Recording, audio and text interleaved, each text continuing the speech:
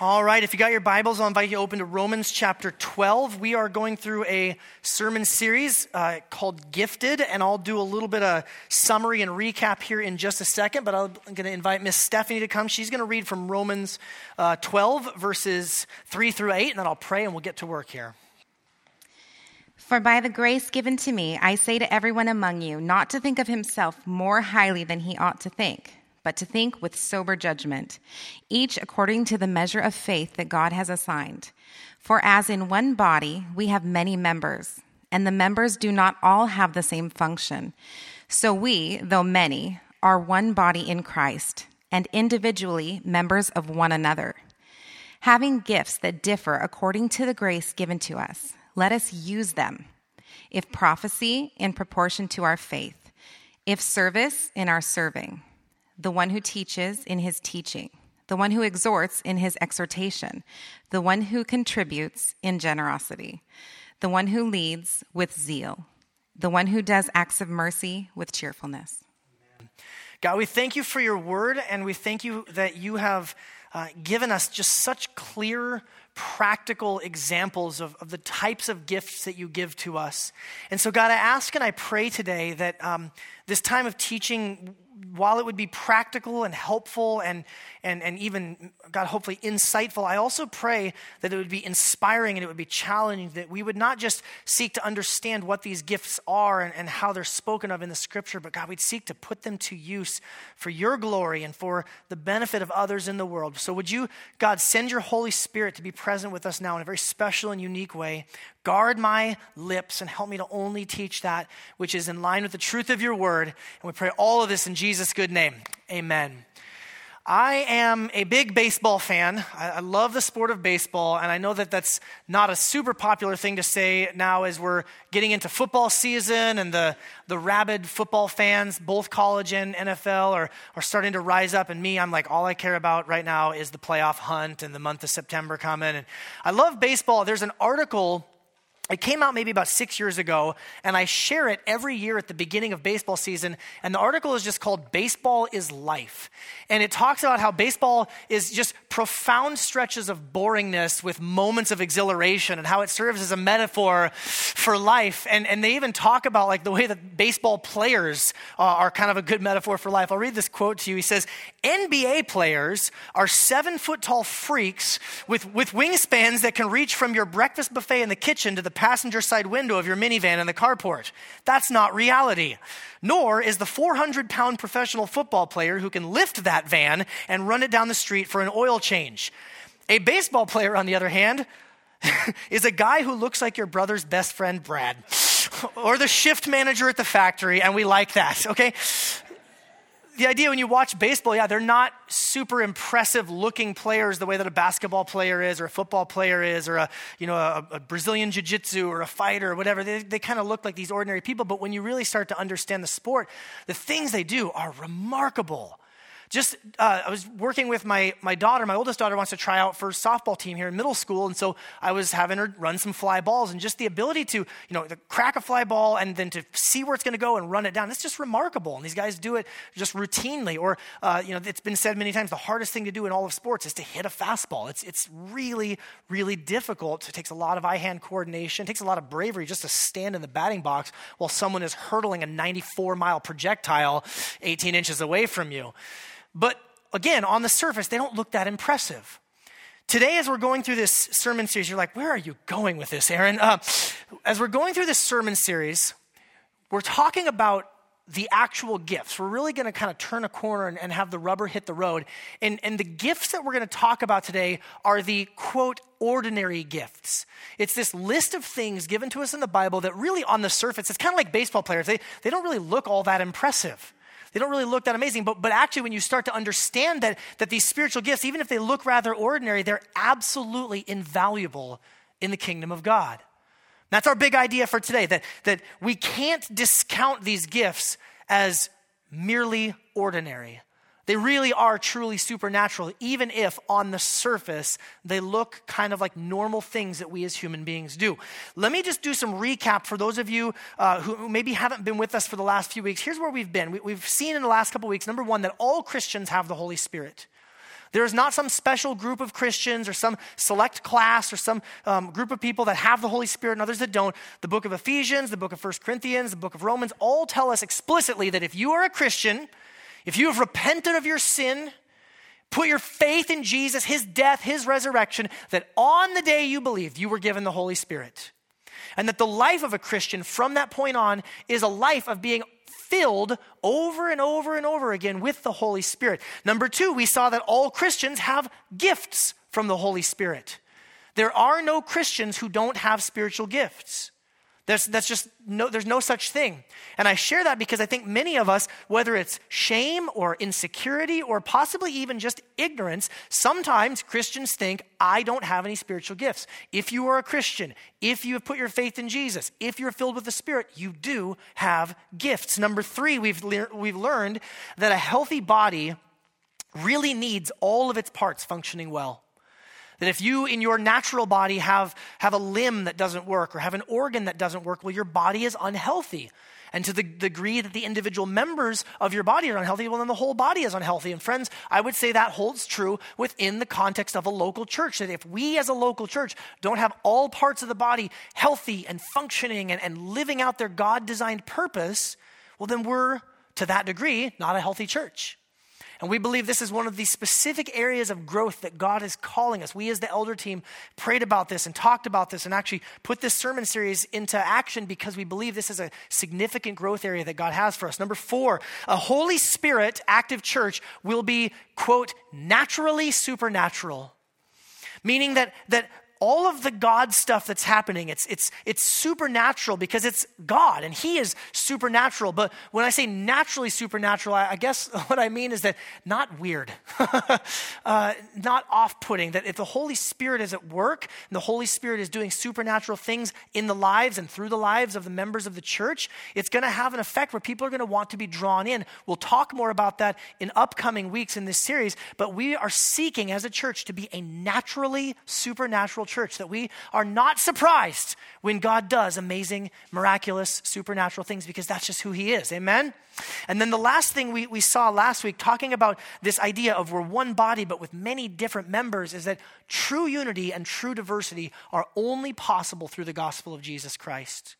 And as we get into these different gifts, one of the things we're going to look at today is the ways that these gifts can go awry and the way that these gifts can actually bother other people who don't have those gifts. And we have to remember that in Christ Jesus, we are one body, yes, diverse, many members, but only in the gospel of Jesus can that really be held together, okay? So that's what we've seen. Here's a couple things I want to say as far as where we're going today.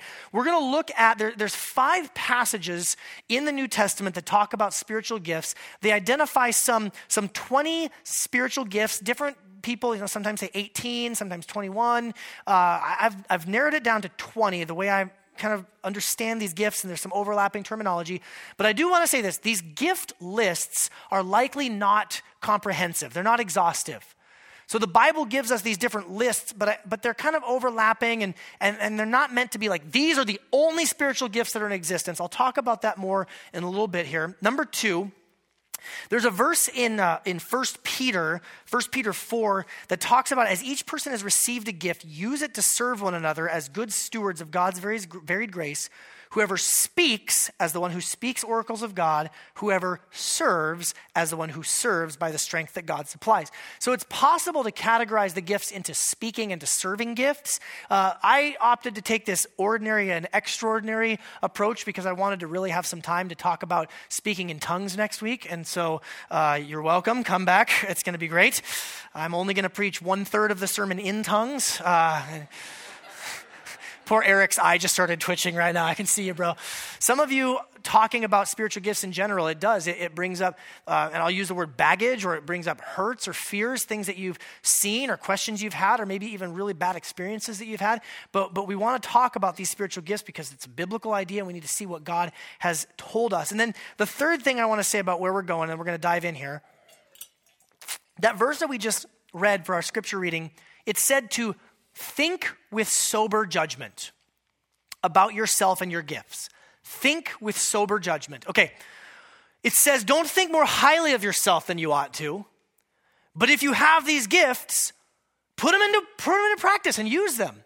Sober judgment means having a right humility, not thinking that your gift is better than other people's gift, or your gift is somehow superior, or if everyone just had your gift, the church would be a better place. However, it also means not berating yourself or having some sort of a false humility. Oh, I could never. No, stand up, be a man, be a woman, use the gifts that God has given to you with a right type of Holy Spirit confidence. Can you hear that word today, church? We want to avoid the pride ditch, absolutely, but we also want to avoid the lack of confidence. The Bible says that the same Holy Spirit that raised Jesus from the dead is alive and at work within you. That ought to give you some confidence, church. Not in yourself, but in God in you. So with that said, if you're a note taker, today is your day. Loosen up your wrists, get your pens out. Let's do this. 15. We're going to go through 15 gifts. I'm going to try to get us out of here before the beach baptisms this afternoon, but I'm going to do my best to move quickly. All of these notes are available online. Further definitions of the gifts and other stuff, all that resources are online. I just simply don't have time to do an exhaustive covering of each one of these gifts, but I want to at least put them all before you and then show how these all serve to point us to Jesus. So let's talk about some leadership gifts. The first one is, leadership, okay? And you're like, wow, Aaron, you spent a lot of time studying this week. Yes, I did. Leadership is one of the spiritual gifts that's identified in Romans 12. And leadership is one of those things, people write about it, talk about it, have conferences about it. Don't overcomplicate it. Leadership simply means having a picture of a future or a place to go or something to do and the ability to influence and call others to go with you. One of my friends from Alaska, Christian, he always said, if you want to know if you're a leader, just turn around and see if anyone's following you. And yeah, I know, right? It's like, stop. I'm like, that's a really profound point. I needed to think about that. The ability to have a vision, though, and to say, like, hey, let's all go somewhere. I do have a spiritual gift of leadership, and I've kind of long joked that my spiritual gift of leadership can be boiled down to saying, hey, everybody, let's, and then fill in the blank. And praise God that he saved me and gave me something productive to put all of my energies towards, because if not for the grace of God, I would use those leadership gifts for lots of destructive things. Somebody with leadership gifts might be multi-talented. They might be able to excel in many different environments. If you find yourself kind of in different roles or different environments, maybe you've had a couple different jobs, maybe you have a leadership type of gifting. The good thing about leadership, we all need leaders. They help move things forward. And I hope this isn't overly negative, but I'm going to talk about ways that these gifts can go bad all the way through. So leadership gifting can go bad when you're maybe too much of a dreamer. You're always running off ahead of people and the people aren't actually following you. Like, I wish I could follow you, but you're like a mile and a half down the road and I need you to come back and hold my hand and slow down a little bit, okay? I see people like nudging other people that they know right now, okay? So that's one way it can go bad. Leaders can be impatient. You know, you've got this desired outcome, you've got this picture of the future. Leaders can be impatient with those who aren't maybe as quick. Leaders can fall into self-importance, thinking that because they're supposed to go first, that somehow their gift is more important. Leadership gifts go awry, and I'll say this, leadership gifts can be some of the most hurtful when used not in a Christ-honoring and in a people-loving sort of a way. So leadership, that's the first one. But within the leadership gifts, we also see apostleship. 1 Corinthians 12:28, Ephesians 4:11 talk about apostleship. I mentioned this a couple weeks ago, but I'll reiterate it here. The Bible speaks about apostles kind of in two different ways. We could call it the capital A apostle and the lowercase a apostle way. The capital A apostle means one who is sent with a message.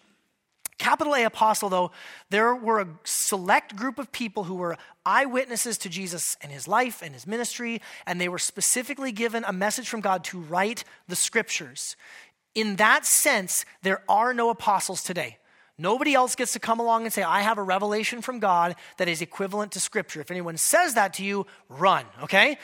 There are not capital A apostles in that sense. However, a gifting of apostleship is still in place where people may be gifted by God to go with a message to maybe you're a networker, or you're someone who travels, or you are just passionate about international missions or going to different countries to meet different people groups and share the good news of Jesus. In that sense, apostleship is absolutely in effect. I have seen this gift used well in my time in church leadership and ministry. However, when this gift goes awry, I've also seen it where people can be really disconnected from home base. We all need to belong to a body. We all need to be plugged in at the local church level, life on life, people who know us, not just on the good days, but on the bad days. And if a gift of apostleship kind of goes wrong, well, sometimes you can just be kind of far off and distant. Sometimes people with apostleship can become power hungry. Meeting all these people, getting involved with leaders and different groups and denominations and countries, and you all of a sudden can feel very powerful because you've got a lot of authority and a lot of influence. So that's apostleship. One more leadership gift, and that is the gift of shepherding.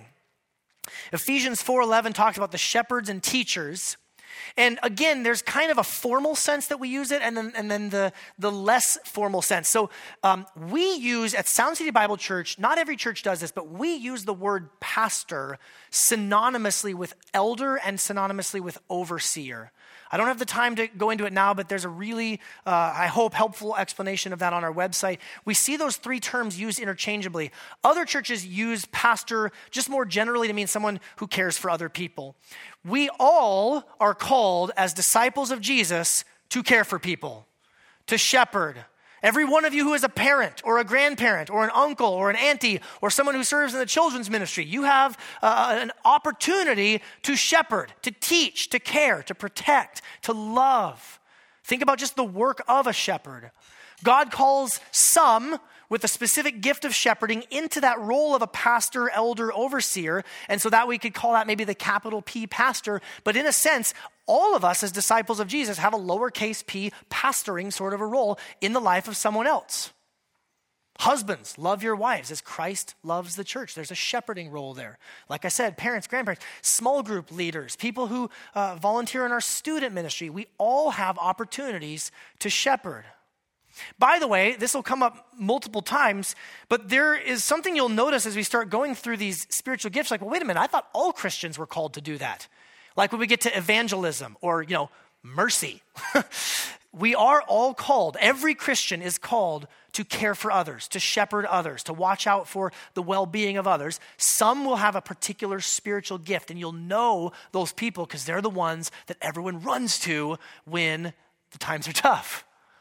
That gift of caring and protecting and teaching and providing. So those are the three kind of leadership gifts. Let's move on to a related category of speaking or teaching or instructing gifts.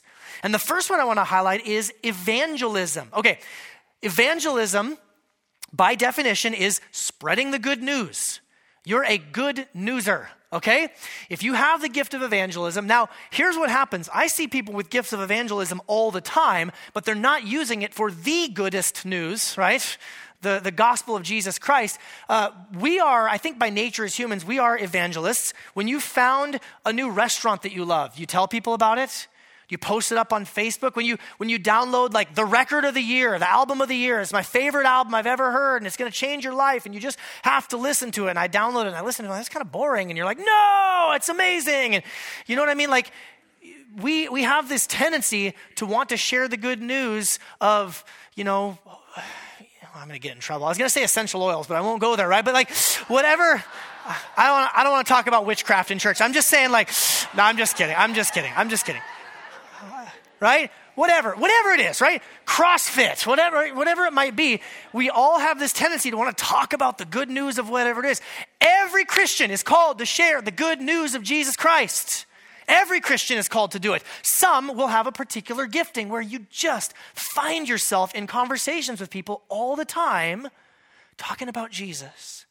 You can't even go to get a coffee at the coffee shop without someone breaking down in tears and telling you their life story. I have a friend with a very distinct gift of evangelism, and we were at the grocery store, and we were picking up some stuff when I was at home in Alaska visiting people earlier this month, and we ended up in this long conversation. I found this guy's life story, and he was from the Pacific Islands. He's from Samoa, and he'd moved up to Alaska. I'm like, how do we get in this conversation? Like, I'm just trying to buy some crackers, okay?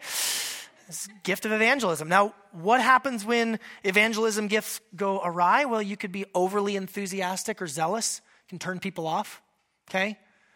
You could get involved in network marketing. You could... I'm sure your lipstick is great, okay? Whatever you're trying to sell. But does it need to be the only thing you post on Facebook about? Okay. I'll fix that for the next service. I'm sorry. These are my gifts of discernment coming out, right? Another thing that can happen, though, is when an evangelism sort of a gift goes awry, you end up using people to reach other people. Instead of loving the people in your life, loving the people that you have, you can end up just using them and churning through them to try to reach other people or get other people. And so there needs to be some caution there, okay?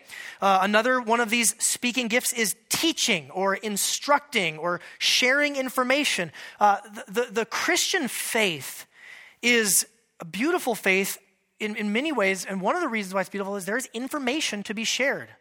There is right and wrong teaching. We just heard our sister Shushan saying how passionate she is for there to be good and healthy doctrine taught in the nation of Armenia. Because there are, believe it or not, people who masquerade under the name of Christ who come in and they teach false things. They teach wrong things. Some of you have a gift of teaching and instructing, and you just have an ability to kind of break things down and help things kind of make sense to people. A teaching gift in the life of a church, in the body of Christ, is a beautiful and a good thing. Amen? And you think, well, how can a teaching gift go awry? Oh, well, let me tell you. Number one, you could be one of those kinds of people that just goes too deep on everything, okay? Not everything needs to turn into a 45-minute, soliloquy on whatever about. You just be careful, okay? Also, for some of you with a teaching gift, you can end up teaching for your own ears to hear instead of for the benefit of the people that you're trying to instruct, okay? So be careful with that. James chapter 3 actually says, not many of you should become teachers because those who teach will be judged with greater strictness. And that is a weighty verse for myself as a pastor, as a preacher. That verse echoes in my heart and in my mind all the time because, and I pray it. You guys hear me pray it every single Sunday, every service. Lord God, guard my lips. I don't want to teach the opinions of Aaron Gray. I want to teach the truth of the Word of God. So as you have opportunities to teach, parents, maybe you don't have a teaching gift. You do have a teaching opportunity. Use it wisely. Another one that sometimes is a little bit more controversial sounding, but I don't think it needs to be, is the spiritual gift of knowledge, or to be more precise, the spiritual gift of a word of knowledge. If you read in 1 Corinthians 12, the Apostle Paul uses this language, a word of knowledge or an utterance of knowledge. And sometimes, maybe it could be a little bit misunderstood of like you almost like you have to fall into a trance-like state. And it's like, what's the movie in The Matrix when they download, the instructions on how to fly a helicopter right into your brain, his eyes go back and boom, okay, I got a word of knowledge now. It's not like that, okay? It is supernatural in the sense that, the Holy Spirit is bringing things to mind and calling things to your mind to recall. But it specifically is a word of knowledge. Why? Because if you have a bunch of knowledge and it's all just stored up in your head, but you're not using it to share with others to build up the body of Christ, then it's not necessarily a spiritual gift. Just being really smart is not a spiritual gift. But someone with a gift of a word of knowledge, maybe you've got a really detailed mind. Maybe you just remember facts and details and scripture references and you just have insight and all sorts of kind of just thoughts and thinking, and you love to think deep and you love to go deep. And it's really a good and a beautiful thing. Again, similarly to teaching, there's lots of facts about God. There's lots of information about God. God is a God who has revealed himself. We're not left to just guess, or we're not left to just make it up on our own. Praise God. So some of you who have the gift of a word of knowledge, you'll be in that moment. Somebody will say something like, well, let me just share this with you or instruct you in this way. Again, similar to teaching, be careful to not become superior or condescending or developing kind of a, hashtag shaking my head sort of a thing. Can you believe these people don't understand or don't know? Don't give place to that. That's not a fruit of the Spirit at all. Condescension, okay? Use it to build others up. I will say, sometimes I am surprised. I don't know that I have a gift of a word of knowledge, but I do have teaching gifts. I will be sometimes surprised. Like, man, sometimes people that have been Christians for a long time, they don't know certain things, and I want them to know. And I can find myself battling with like, what's wrong with them that they don't know? And then in my better moments, the Holy Spirit speaks to me and reminds me, that's why you're a part of this body, to help them to know and to teach them and to instruct them. Like, okay, thank you, Jesus. That's true in my parenting as well. What's wrong with these kids? They don't know things. Well, because they're 7, okay? And they haven't lived that long. Related is a word of wisdom. It also says an utterance of wisdom. And so kind of the definition, the difference between knowledge and wisdom, knowledge can be more just information, facts, data, which is good and helpful. Wisdom often tends to be much more about wise living. Wisdom is lived out. Wisdom isn't just spouting off, proverbs or pithy sayings. Wisdom really is about understanding how to navigate the pitfalls and the ditches and the thorn bushes of life and being able to kind of speak out wise words to others. James chapter 3 also says that wisdom from above is pure, peaceable, gentle, open to reason. Someone with a gift of wisdom probably likes to get into some discussions and debates and talk about things and what's good in what you're saying and what's off in what you're saying. And someone with a wisdom gift has full of mercy and good fruits, impartial and sincere. Again, when it goes bad, it can be superior. What's wrong with people? Why can't they just get their stuff together? Why can't they just make good decisions with their lives? So those are the speaking or teaching or instruction gifts. Okay, how are we doing so far? We tracking? We're about halfway done the list. I feel like I'm doing all right here, okay? I don't have necessarily the spiritual gift of efficient timeliness in my speech, so I'm trying my best here. Here's a couple that need caution, okay? If you've got these gifts, they're really powerful, but it's kind of like a nail gun. You ever used a nail gun? I worked construction for one summer, and actually that's not true. It was like 2 weeks, and I shot myself in the hand with a nail gun, and then I was done, okay? So a nail gun's a powerful tool. It does amazing things. You can build a house a lot quicker, but you can also dislocate your thumb with it. So these are gifts that need some caution. The first one is discernment, or the way that the book of 1 Corinthians calls it, the ability to distinguish between spirits. Okay, discernment.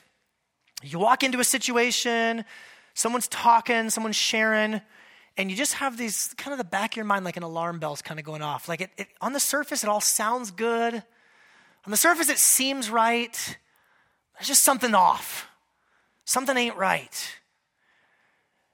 Something's just, and you can't maybe even necessarily verbalize it. And there's 5, 6 other people sitting around. They're enjoying life. They're happy. They're not picking up on the same thing. Discernment, this ability to distinguish between spirits.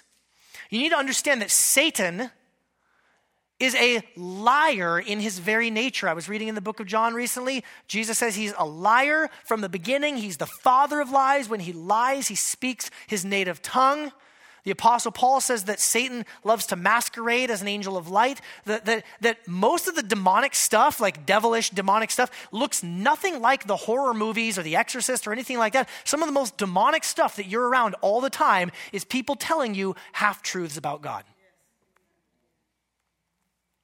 And you, if you have a gift of discernment, you pick up on it, you know it. Now, why did I categorize this under be careful? Because it's a very powerful, a very necessary, a very important gift in the life of the body, but used improperly, you can just be a jerk. Okay?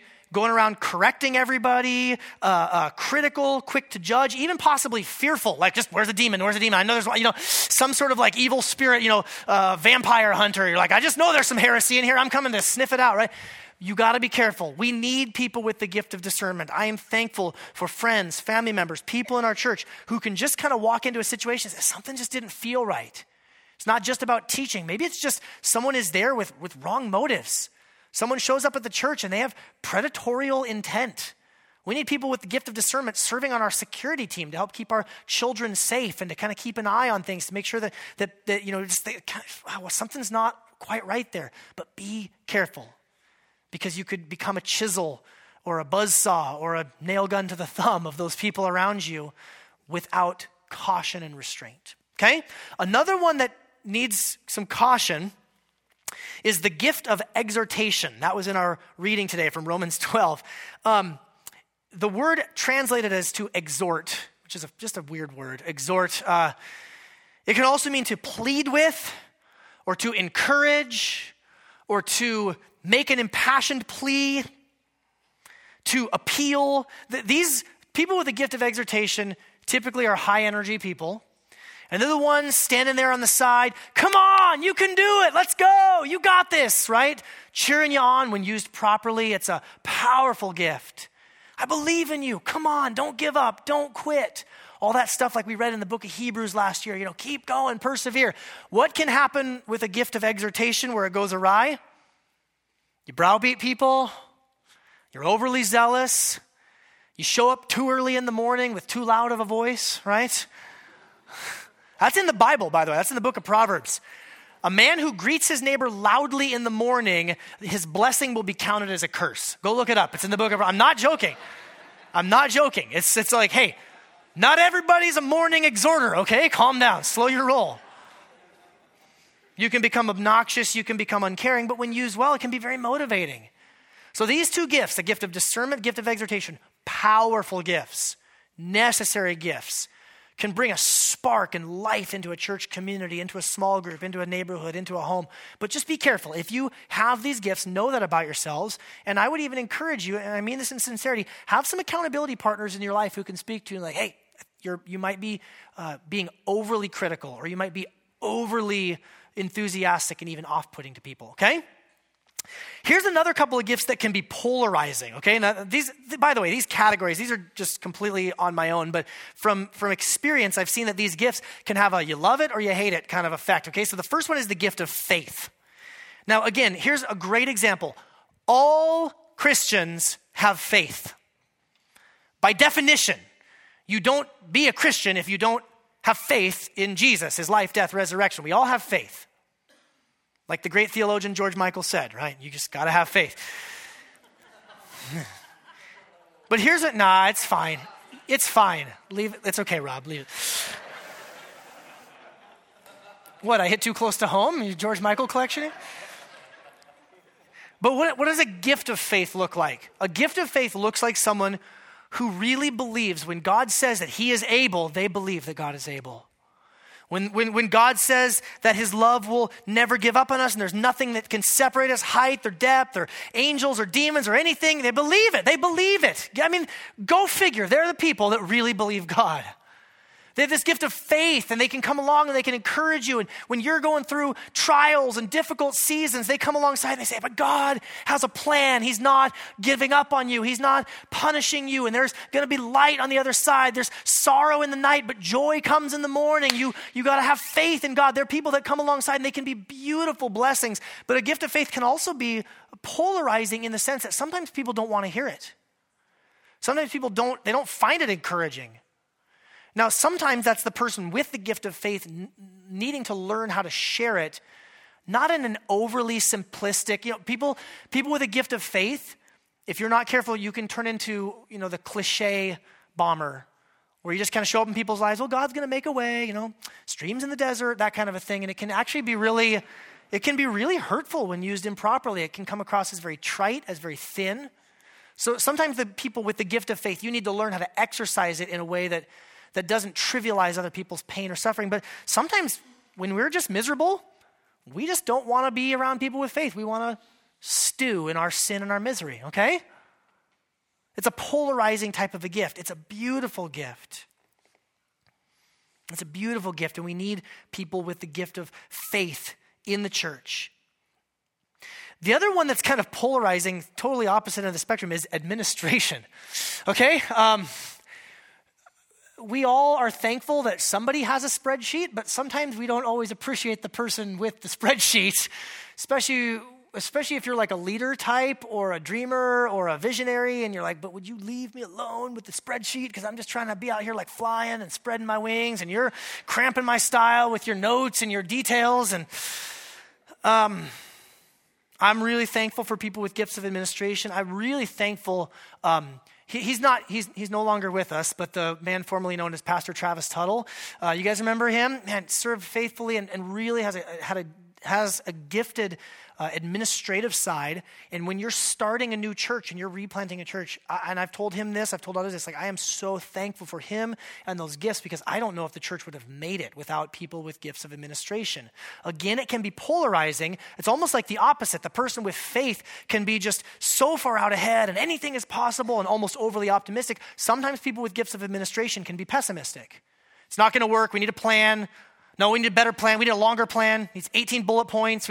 Each bullet point needs to have a 10 table and graph and chart attached to it. Listen, if you have gifts of administration, I'm not trying to make fun of you. It's just the reality of your gifting. You need to watch out for becoming overly pragmatic, overly pessimistic, and relying upon administration instead of the Holy Spirit of God, who the Bible says God is not a God of chaos, but a God of order, okay? The power is not in the spreadsheet. The power is in the Spirit of God. So remember that even with your gift of administration. Isn't that one of those funny things we talk about, like, ordinary looking gifts? I mean, you think about that, just the most ordinary looking gift there is, administration, organization, leadership. But when empowered by the Holy Spirit, it's just amazing. Administrative people also need to be careful of becoming critical or expecting too much of people. Okay? All right, now here's some gifts that everyone loves, okay? We're going to start with giving. Everybody loves the gift of giving in somebody else, okay? Right? Again, as Christians, we are all called to give. We're all called to give to the church to support the work of the ministry. We're all called to give to support the needs of the poor. We're all called to give of our finances, to give of our time, to give of ourselves. But there are some people for whom giving is just a delight. It actually says that in our passage in Romans that we read today. If you have a gift of giving, do it cheerfully. Do it with joy. Give. We read this passage every week when we collect our offering. Give as an act of worship. Give with joy. Don't do it begrudgingly. Again, all Christians are called to give, but some of you might have a spiritual gift of giving, and you come alongside people, and you can help bankroll things or pay for things or just show up and provide. Even as we're talking about Armenia or other, ministry efforts, sometimes people just show up like, I want to sponsor 4 kids to go to camp, and it's just your joy to do so. Giving can go awry, it can go wrong if it becomes enabling. So sometimes if giving, especially when it's coupled with like a mercy gift and you just keep giving, you're not helping someone to really grow, that can be bad. It also can be, when not restrained, it can become like a power play sort of a thing. And this is, by God's grace, we have not had even an ounce of that in Sound City Bible Church in our 2.5 years as a church. I'm so thankful for that. But you hear of these kind of horror stories of the person with the big checkbook and the big gifts of giving, and they come like, well, if we don't change the music and, if, you don't get your music guy to stop wearing such skinny jeans or whatever, I'm taking my checkbook and leaving, and right? So, that can go really, really awry. So for some of you who have this gift of giving, be careful that it doesn't turn into a power play. A couple more. Helping. Everyone loves someone with a gift of helping. This is a very general sort of a gift. This might be someone you're like, I don't have this specific gift, but I just kind of show up and you kind of put me in all sorts of different roles. On the baseball team, you call it a utility player. And in the church, we call them like, oh, thank God, so-and-so's here, right? Because they just show up with a gift of helping. And again, maybe it's not some specialized gift. It's not some really unique, like that gift of giving or the gift of discernment. It's just hey, I'm here. How can I help? And think about helping. Helping is relational in its nature. You come alongside someone. And you're used in maybe a variety of ways to help benefit the church. You got to be careful not get taken advantage of or to say yes to everything. People with a spiritual gift of helps, you're just going to want to say yes all the time. Just be cautious. I have said this to people. Actually, even in the last month, I have said this to people. What have you said no to recently? Because sometimes you just got to say no to something. Also, be on guard against resentment. Sometimes if you're helping, maybe you feel like it's been used or you're kind of resenting, always having to show up and help. Watch out for resentment and nip it in the bud early. Similar to helping is serving. And the spiritual gifts test that we actually have online combines helping and serving. I see a little bit of a difference because helping is, again, inherently relational. You're coming alongside somebody. Serving, you might just kind of disappear into the background and you're just, maybe you just show up and you're, we used to have a guy that would just come when we had our own building in the yard. He would just come over for hours and do like weeding and plant flowers and take care of stuff. He's just out there. He's just serving. He wasn't even like really helping. He's just serving. So again, they're very closely related. Watch out for martyrdom or woe is me. I'm the only one who serves or does anything around here. Watch out for that. But again, it's kind of a very general sort of gift. And then the last one, the 15th one, ones that everyone loves, mercy, empathy, care, compassion. Again, as Christians, we are all called to have mercy. We have received mercy from God. We're called to share mercy with others, but some just have a particular gift of mercy. You're tender-hearted.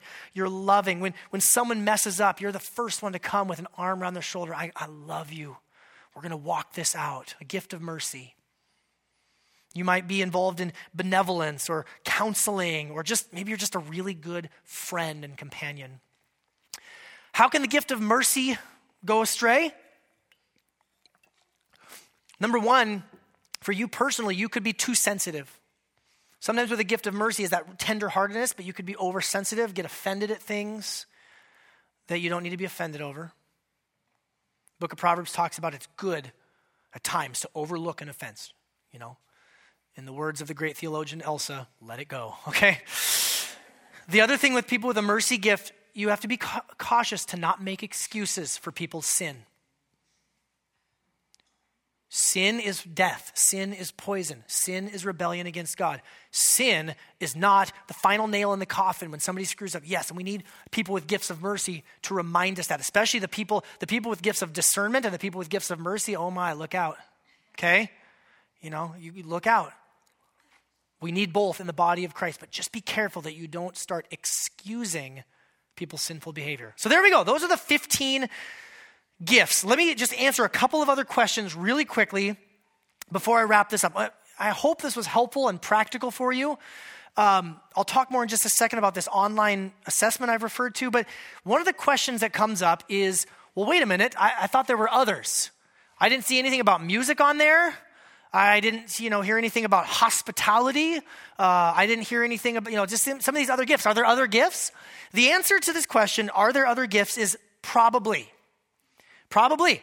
I don't think, based on my reading of all these different passages, that these lists in the scripture are meant to be exhaustive. I do think that sometimes those other gifts, people sometimes talk about like a gift of prayer, intercessory prayer. They point to Romans 8 or other passages like that. I think that a gift of prayer, like let's say you have that sort of spiritual gift, I think it might just be an outpouring of a gift of faith and a gift of mercy and a gift of, some of those types of things. It might be related. It might be its own unique spiritual gift. Here's what I would say.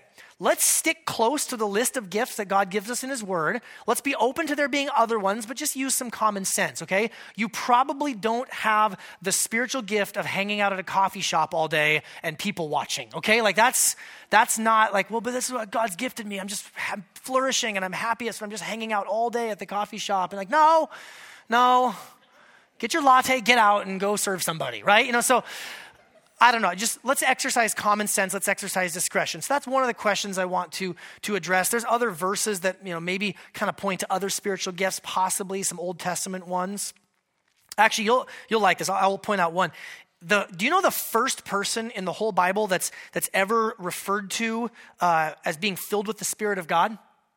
It's in the book of Exodus. The first guy ever who says he was full of the Holy Spirit of God is the guy who was in charge of construction of the tabernacle. You like that, Sam?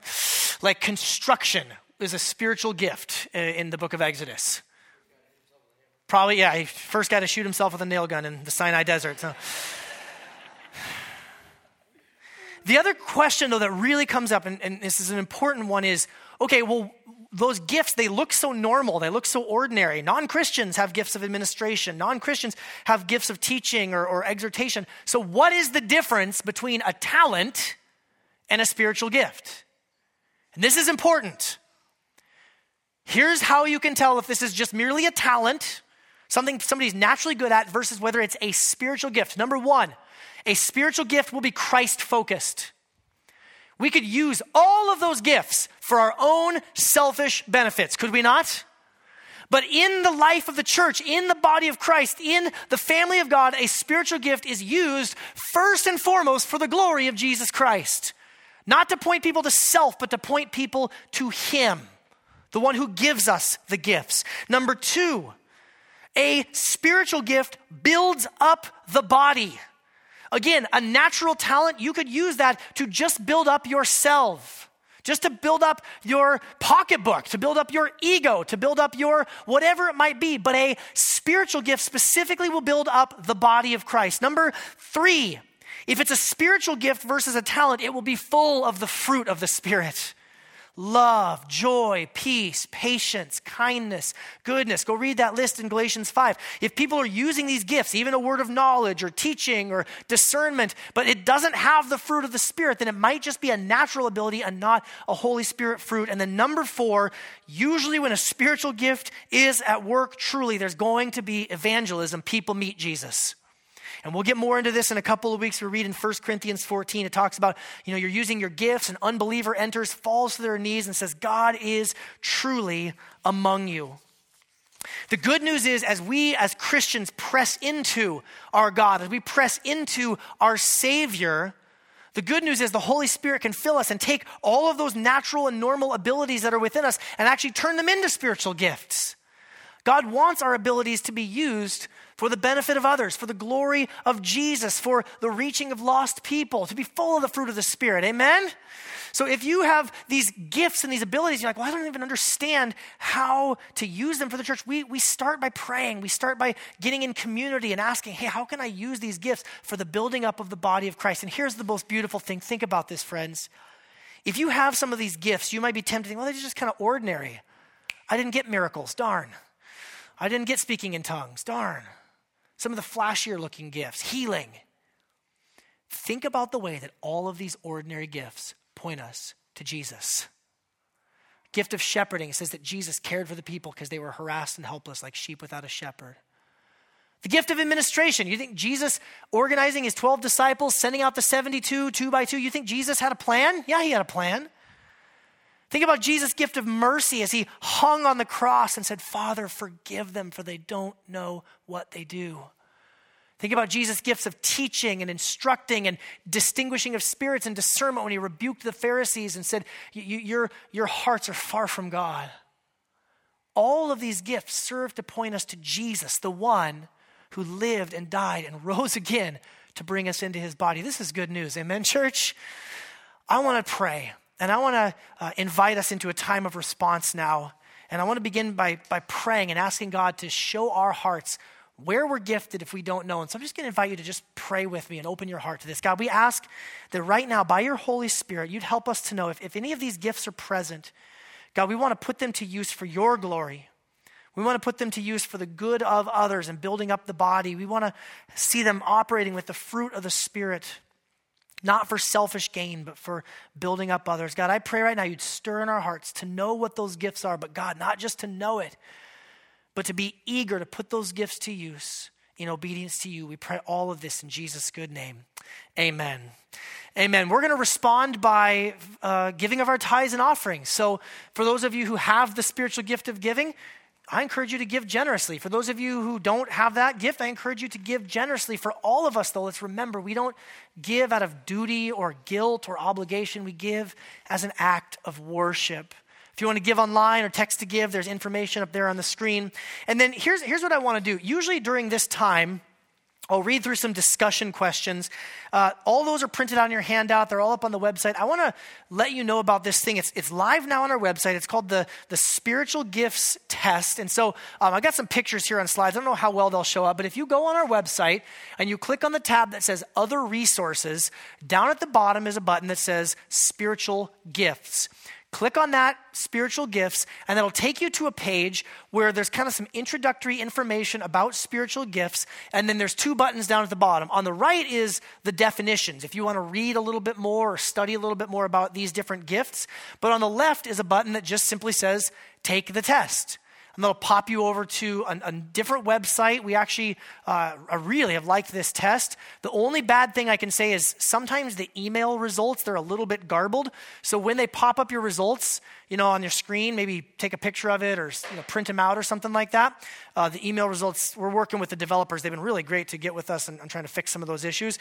I would love, here's what you can do. Okay, if you want to wait until next week to find out if you have the gift of miracles before taking the test, you're welcome to, although if you have the gift of miracles, I don't think you need the online test to tell you that you have the gift of miracles, okay?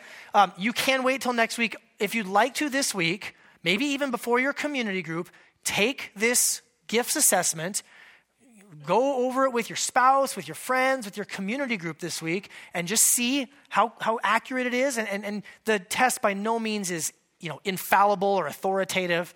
It's just a helpful tool to get us thinking, okay? So that's what I want to encourage you toward this week. We're going to celebrate the Lord's table together. We're going to gather around this table, so to speak, with the bread and with the cup, and we're going to remember our Lord Jesus. I'm going to invite our musicians to come if they would and prepare to lead us in song. I'm going to read from 1 Corinthians to turn our hearts towards this celebration of the Lord's table. Paul writes that the Lord Jesus, on the night when he was betrayed, he took bread. And when he had given thanks, he broke it and said, "This is my body, which is for you. Do this in remembrance of me." In the same way also, he took the cup. And after supper, saying, "This cup is the new covenant in my blood. Do this as often as you drink it in remembrance of me. For as often as you eat this bread and drink the cup, you proclaim the Lord's death until he comes. Whoever therefore eats the bread or drinks the cup of the Lord in an unworthy manner will be guilty concerning the body and blood of the Lord. Let a person examine himself then, and so eat the bread and drink of the cup." I want to pray. The musicians will begin to play, and they'll give you a minute to reflect if you want, and then when it's time, we'll all stand together and we'll worship Jesus through song. But let me pray, and then we'll begin our time of response. God, thank you for giving us your Holy Spirit. Thank you for giving us spiritual gifts. God, thank you for giving us yourself. Going back to week 1, God, I pray that we wouldn't be so enamored with the gifts that we would forget about the one who gives the gifts. I pray now as we worship and sing and pray and celebrate communion, that your Holy Spirit would fill us fresh, and that, God, you'd help us to see the ways in which you're working in us and with us and through us to use those gifts for your glory and for the good of others. Be with us now, we pray, in Jesus' name. Amen.